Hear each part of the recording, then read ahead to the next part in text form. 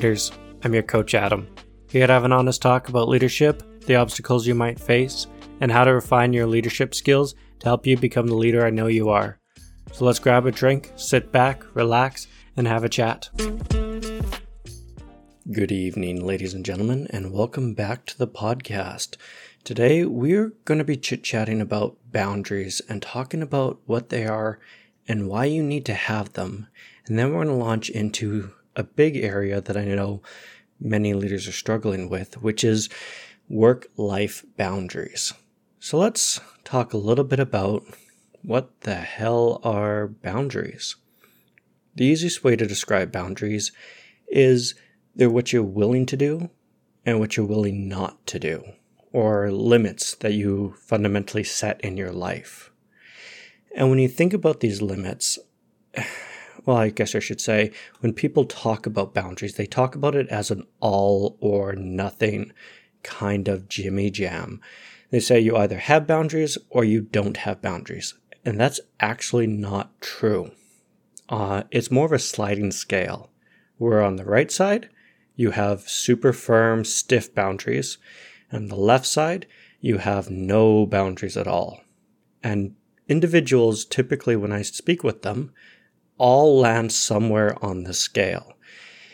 And it's always interesting because what I tend to find is that for leaders, I don't want them to have stiff boundaries. I don't want to have super firm boundaries, and I don't want them to have no boundaries at all. I actually want them to be somewhere in the middle. And the reasoning for that is if we go into looking at either extremes. So for example, let's look at stiff boundaries. Stiff boundaries are horrendous for many, many reasons. One of which being is that leaders that have too stiff of boundaries are simply they're inflexible. They can't think beyond the box or the parameters that they've set. They can't problem solve. They can't use critical thinking.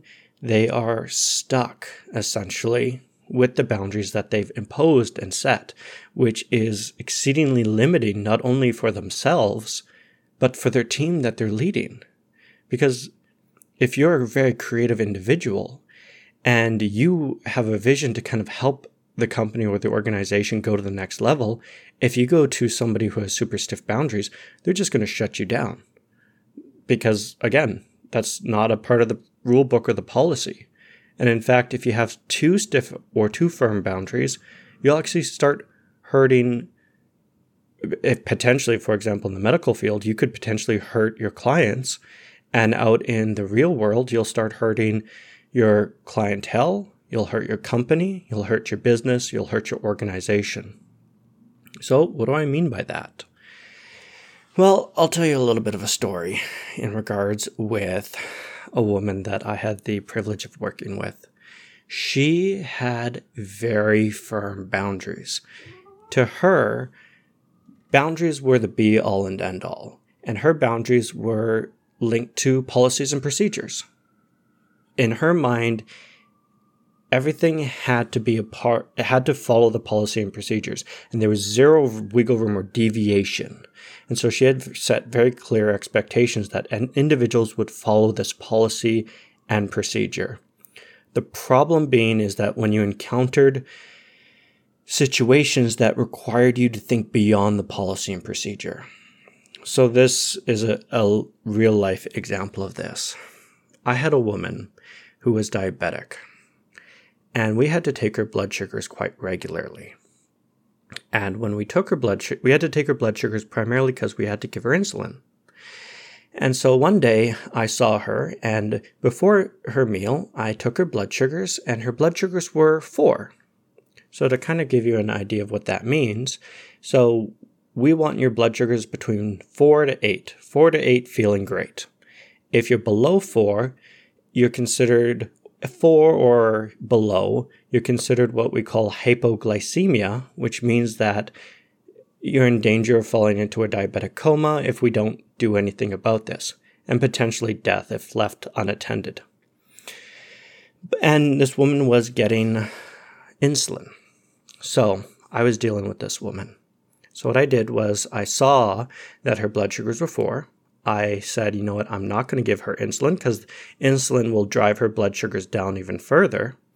And I spoke to this patient and I said, hey, and we'll call her Kim. I said, hey, Kim, your blood sugars are 4. I know you're about to eat supper here. Is there anything I can get you in the meantime? And she said she would just like a glass of juice. So I gave her a glass of juice with the understanding that she was going to be eating it in about less than 15 minutes. So I went over to my manager at the time, and we'll call her Sarah. I said, Sarah, so I saw Kim. Kim's blood sugar is 4. Unfortunately, she's just about to eat, so I'm holding her insulin because her blood sugar is 4. I don't want her to become to die of a diabetic coma. And she's going to be eating, and that's going to raise that. So, unfortunately, Sarah had very strict and firm boundaries in regards with the policy. And she was immediately all over me saying, that's not the policy. That's not the policy. What is the policy? Well, the policy in this case is if she's 4 or below, I was instructed to give her a glass of water with 4 packets of sugar. And she was to drink this with me in front of her. And I said, you know, this woman's going to eat. This will increase her blood sugars on its own. I don't think this is necessary. And of course, Sarah, being very rigid, said, nope, if you don't do this, this will go onto your record. You'll be written up for this. And because you are not following procedures and policy. So of course, as threatened, I buckled. First and foremost, I called the physician and made him aware that I'm holding the insulin. The physician agreed with my decision. I then went over to see Kim and I gave her 4 packets of sugar with water. Kim drank this because I kind of had to have her do it, unfortunately, because it was the procedure and the policy. And we're talking about this boundary being put in place of I have to follow it. And then Kim ate food and lunch, or I should say supper. And I took her blood sugars again after that, about 30 minutes after her meal, and her blood sugars have risen to 13. So to put that in perspective, she was at 4. We want her between 4 to 8, and now she's at 13. That is a massive jump, and the jump was caused because she ate food, and I gave her all this sugar water, which increased it. So of course I then have to go to the manager. I report this. She tells me to call the physician. I have to call the physician now. He's now ordering insulin, and now I have to give insulin to this patient that if we look back at it, this didn't actually need to happen in any way, shape, or form. If my manager had more flexible boundaries, had understood that the procedure is not the be-all and end-all, then she could have understood that, you know what, let's hold off on the sugar water, let's let her eat, and then let's reassess and kind of see what's going on. But because she had these very firm, rigid boundaries in place with no flexibility, she was unable to think beyond the box, which in turn could cause some safety issues, for example, with this patient. So that's kind of the far end of boundaries. On the other side of boundaries is individuals that have no boundaries. And what I tend to see when I work with my clientele is I tend to work more with this group of individuals because I tend to see leaders skewing more towards not having boundaries in place, either work-life boundaries, boundaries with their team members, boundaries with technology. And so what happens when you don't have or don't have boundaries in place at all is we tend to see individuals that they get walked on. They are constantly being pushed around by team members, or they take on responsibility for team members that they really had no business taking on. An example of this is I had a supervisor that I was working with, and she had set this weird expectation where she would ask for a report The report would go to the supervisor, and then the supervisor would review the report. And if the report was not up to snuff, would send it back down. And so she hadn't set the boundaries in place of, you are responsible for this report. You are in charge of this, and your mistakes are your mistakes, and your successes are also your successes. So what ended up happening is, because she was taking on all this extra work and responsibilities, the people below her weren't doing their job as effectively. And they were just kind of leaning on their manager. And their manager started becoming burnt out and exhausted, because of course they are. They're taking on extra work. They're just doing more than they have to. And so that's when we started seeing more of those burnout signs. That's when I started seeing them lose interest in their job. I started seeing them just be exhausted all the time. And that's kind of what can happen when we don't have boundaries. We're taking on other people's work, and we're getting walked on. And moving into the personal side of things, if you have very poor boundaries in place, for example, with work-life balance, I see this with a lot of small business owners and CEOs, is they don't have good boundaries in place for their cell phone. An example of this was, I was working with a client, and during the middle of a session, their cell phone rings, and they went to go pick it up. And I said to them, I'm sorry, let's pause the session. If you could just put that cell phone away, and if you could answer it after the meeting. And they said, no, I have to have my cell phone on me at all times, and I have to always be diligent about it. The thing being is that this individual was not dealing with life or death. They weren't dealing with super urgent matters. As I always tell individuals, if this is a life or death situation, they should not be calling you. They should be calling 911. Plain and simple. Like, what are you going to do in this situation? And the fact of the matter was, in working with this individual, it had become apparent because his cell phone had pretty much rung in every single session. And so I had to have a very brutally honest conversation with him. And I said, let's put the cell phone away, because I noticed that you've been picking it up and you've been texting during these sessions. The thing being is that if your business cannot survive with you being away for an hour, I'm sorry to tell you this, but your business is doomed for failure. It just is.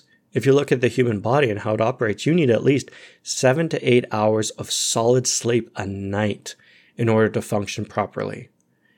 And that's 7 or 8 hours you have to be away from your cell phone. You don't get a choice in this unless you decide that you're going to stay up, which I would not recommend, because there is actually a genetic disease called, I believe it's called fatal familial insomnia, where it's genetic predisposition for individuals that they can't sleep anymore. They just stop sleeping. What happens when you stop sleeping is you go crazy. You literally go crazy, and then you die. The medical treatment for this is simply symptom management. We try to help you manage your hallucinations and your crazy delusions and the awfulness of it until you die. So to kind of go back to it, like, unless you have that disease or you're absolutely crazy, which again, if that's kind of where you're sitting, we should talk about that. But you have to be away from your cell phone, and you have to put that balance in place.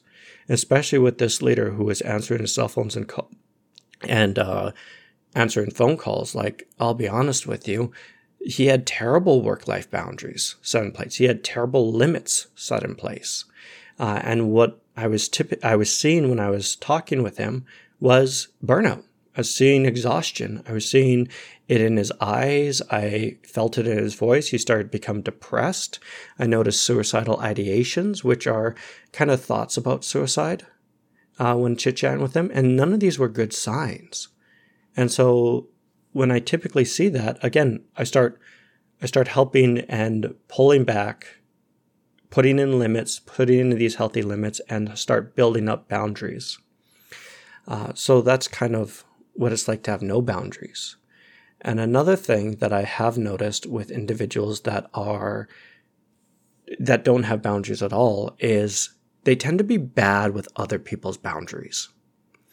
And so they tend to push, when somebody puts a boundary in place, they'll tend to push that person and try to flex that individual's boundary or break it, which can be very dangerous when you're in a leadership position, because if a colleague or somebody underneath you is putting a boundary in place saying, you know what, I can't work these long hours because da-da-da-da-da-da-da, and you start pushing on this boundary, one of two things is going to happen. They're either going to quit or they're going to give in. You're going to give them terrible boundaries. And then on top of that, they're going to start experiencing burnout. They're going to start feeling exhaustion. And then ultimately what's truly happened, and you've had this knock-on effect, is you start kind of ruining their life, which I don't think anyone, especially in a leadership position, wants to do. So when we look at boundaries, we look at those two ends of the spectrum. And so the question becomes, how do we know when we have boundary issues? Well, what you do is you either come to your coach like myself, and in conversations it comes up, or you start having to do some of your own introspective awareness of your own life. Case in point, look at the individuals that you have around you. Are you happy with the relationships that you currently have?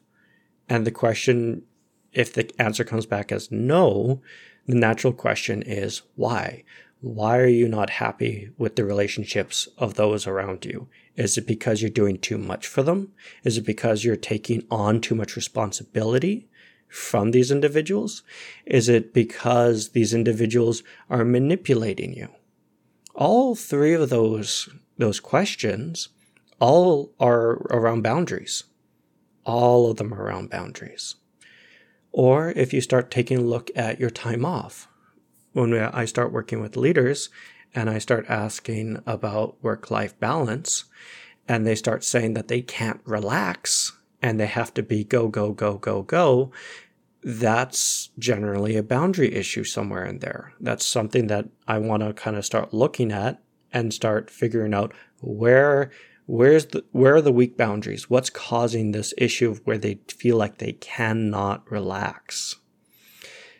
As well as just more in that general sphere of things, where you're going to see burnout. You're going to see exhaustion. If you're feeling burnt out, if you're feeling exhausted, if you are feeling that it's better just to sleep than it is just to kind of get up and get going with your day, and you're starting to experience more of those signs of depression, there's boundary issues somewhere in there that we need to address. Either we need to start addressing boundaries in your personal life, or boundaries in your professional life, or boundaries separating the two of them. So, moving further into this discussion, we are actually going to talk about setting specifically boundaries between your work life and your professional, or I should say your professional life and your home life. Because I see leaders struggling with this all the time, especially in this age of technology where you have to be on 24/7. You don't get to turn off. You always have this cell phone connected to you. It's always in your pocket. You can always receive an email off of when you're off that you have to respond to. There's always going to be some crisis. And it just destroys leaders' mental health. And when your mental health goes down, you stop showing up for your team. And when you stop showing up for your team starts falling apart. And when your team starts falling apart, then the organization's productivity falls apart. And when the productivity falls apart, as you can see, it kind of starts cascading. So really, this is why it's important for us as leaders to make sure that we have firm boundaries, particularly around work and our personal life. So what do I mean by boundaries between work and personal life? It's firmly setting limits of this is when I'm going to work. And then after this, I am no longer going to work. I'm no longer going to look at my cell phone. I'm no longer going to look at my computer. I'm done with work. I am checking out of it firmly. And how do we really do that? Well, one, you can do it many different ways. For example, for those of you that tend to have to be on call and have to be available 24/7, something that you do is you simply say, I will only do work in this specific room of my house or apartment. I will do work nowhere else. Or you will say, I will only work from this time to this time.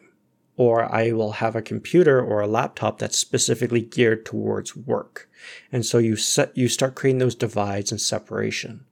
And I'll be honest with you, this is something that I actually did when I used to be on call, because I used to work out in the community as a nurse. And I had to be on call 24/7 for about 3 weeks. And I had poor boundaries between my personal life and my professional life. And I used to take emergency phone calls in my bedroom. And these phone calls would be literally people calling me, and I kid you not, like 2:00 in the morning saying, hey, Adam, it's, I don't know, we'll call her Jane. Hey, Adam, it's Jane. I'm planning to kill myself. Call me back. Click. And then I would take this call and I would have to kind of chit chat with them and be like, hey, what's going on? Talk to me about it. Well, the thing is, because I had this terrible boundary and I didn't separate my work and my personal life, I began hating my bed. I couldn't sleep in it. And I started dreading going to bed. Well, guess what? That had a knock-on effect of me not sleeping at night, which meant that I underperformed at work the next day, which means that I felt guilty. I felt awful. It started affecting my work performance, which started bleeding into my colleagues and how they treated me. And it had to start having these knock-on effects. So I had to put that firm boundary in place. Another boundary to kind of help us separate our personal life and our professional life is sometimes having a transitionary period. So what I mean by that is, for many individuals, they come home and then they'll have a bath or a shower as soon as they come home. And they change out of their clothing from whatever they're currently wearing into everyday clothing. So for a lot of businesses, they're coming home, and corporate life, they're coming home with suits. And they're wearing essentially a nice black suit. Well, as soon as they come home, they're immediately taking it off. They have a bath and or shower to wash away the grime and the dirt, and to start kind of symbolizing that transition in their mind that, hey, we're no longer at work anymore. We're at home. And it helps their body to decompress and start separating their home life. Some individuals also do this with working out in the gym. They go to work and then they work out, and then after that, it's no longer work anymore. It's personal lifetime. And so they have these very clear divides in what it is. And so for myself, that's actually what I do at the moment. Is I typically work out 3 to 4 days a week, because I do more of those full body workouts. So I have to have the day off after I work out. And what I do is I work, and then I immediately go to the gym to work out. And then after that, I get to relax, and I get to kick back and just enjoy my rejuvenation time. So that's kind of what we're talking about when we talk about boundaries, is setting those limits in place to claw back our own sanity and to protect ourselves. Because really that's what it kind of comes down to. Boundaries are all about protecting us, and to protect us from burnout, and to protect us from serious mental health issues. But it doesn't only protect us, it actually protects those around us. Because again, in leadership, we have enormous power over those below us. And if we have shit boundaries, we're going to force those boundary issues onto the people below us. And those people will then have terrible boundaries. And then they're going to burn out and be exhausted. And then things start cascading. And it's not good. So I've chatted a lot about boundaries today. And to briefly go over it, boundaries are a continuum. You have firm boundaries on the right, and you have no boundaries on the left. You can be anywhere in between this. We don't particularly want you to have firm boundaries, but we don't want you to have no boundaries. We want you to be somewhere in the middle. And when it comes to boundaries, boundaries are all about setting limits and setting bound or barriers, or saying what we are willing to do and what we are not willing to do. And we do this to kind of protect us and to protect those below us. And for most leaders, the biggest issue I tend to see is that division between personal and professional.